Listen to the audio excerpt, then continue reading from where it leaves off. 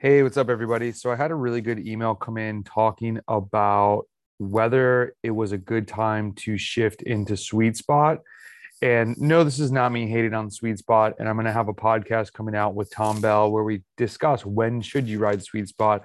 And I'm going to allude to a little bit of that in this podcast. But I had a rider, we were talking about how he's become much more resilient, much better at riding long distances and keeping the power up for big gravel events and working on surging over climbs and or I should say not necessarily surging over climbs but riding at VO2 max power up and over climbs to keep his speed up.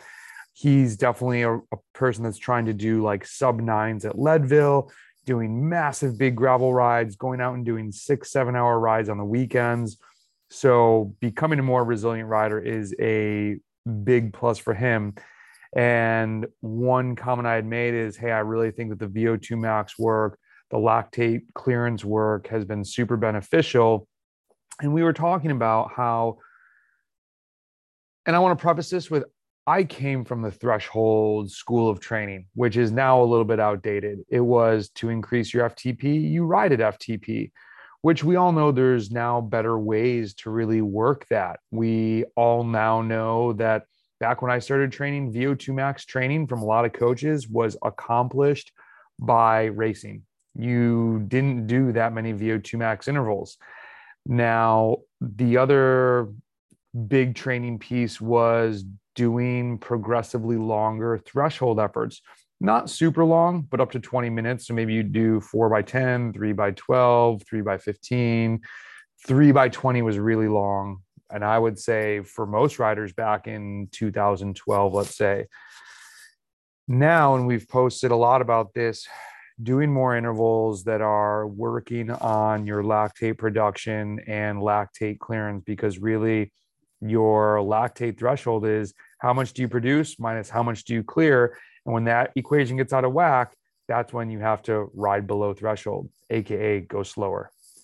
So this athlete said to me, and I agree with this, there is something to be said. We were talking about lactate tolerance. Really, that's riding at FTP. You're learning mentally and teaching yourself to tolerate lactate. And I do think that has a place. For me, personally, anecdotally, I like to think of it as train the physiology and then train the race specificity, meaning do the over-unders, do the VO2 max, do the other things to build your engine as big as possible. But if I only do over-unders, there's a period where when I put this into practice and go do a 20-minute effort, my body is wanting to ride over threshold and then it's wanting that lower. It's used to that smash, smash, smash, a little bit under. Whereas if I do one or two sessions where I'm doing some 10-minute, 20-minute constant power at FTP or higher, when I go to do a long FTP effort, that's when I perform the best. Or when I go to not even an FTP effort, when I go for like a hill climb KOM that's long, 18 to 25 minutes, I perform the best, because then you really want the over unders in your back pocket as well as the constant pressure on the pedals, because to climb the fastest, it's not at 100% FTP. It's, the road gets a little steeper, you go a little bit harder. It evens out, you're pegging right at 100%. So he had said, there's also something to be said for learning to tolerate the discomfort of riding at threshold that one produces. All of a sudden, also, tempo starts to feel easier.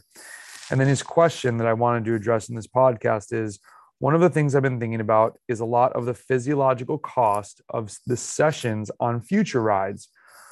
How much will a hard threshold day impact training rides later that week? And is the benefit worth it? Sorry, my screen got really small for a second. I.e., is the juice worth the squeeze? Or is it better to go all out?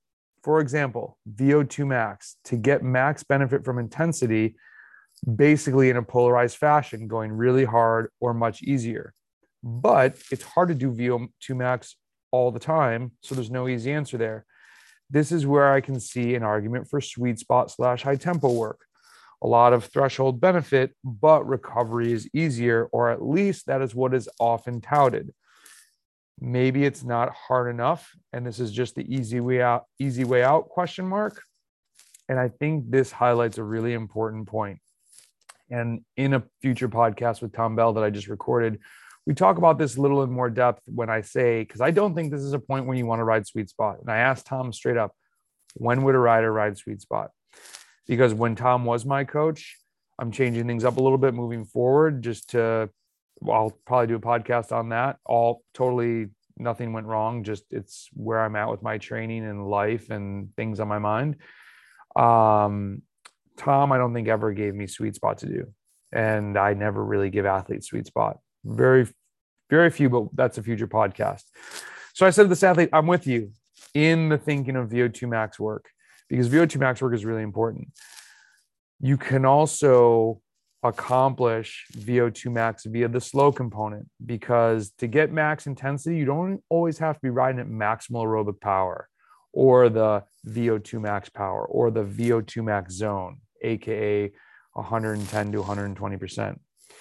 You could do bouts where, as long as your heart rate gets above 90%, and who knows, maybe it's actually 89%, maybe it's 88.5%, but literature has shown that 90% heart rate max, when it's reached and held there or above, you improve your VO2 max, or you have training that theoretically will improve your VO2 max.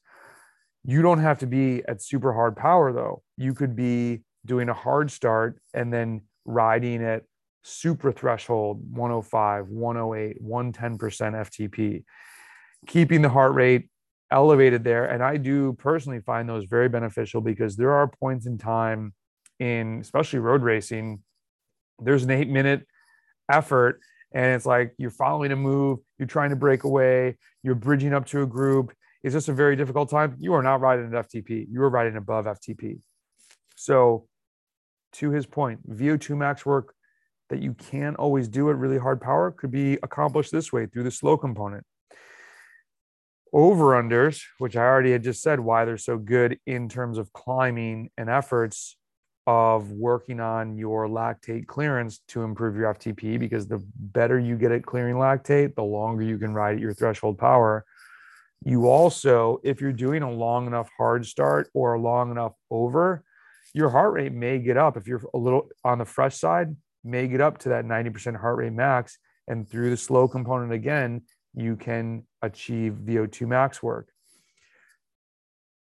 Now, this is exactly why you don't want to do tempo or sweet spot, because he's saying, so you can't do this all the time, so maybe I shift down to sweet spot. This is my exact reason not to do it. If you are too tired for the real work of VO2 max or over-unders, and you're dialing it down to sweet spot or high tempo, but you're looking for an intense workout, you're too tired. You need to rest.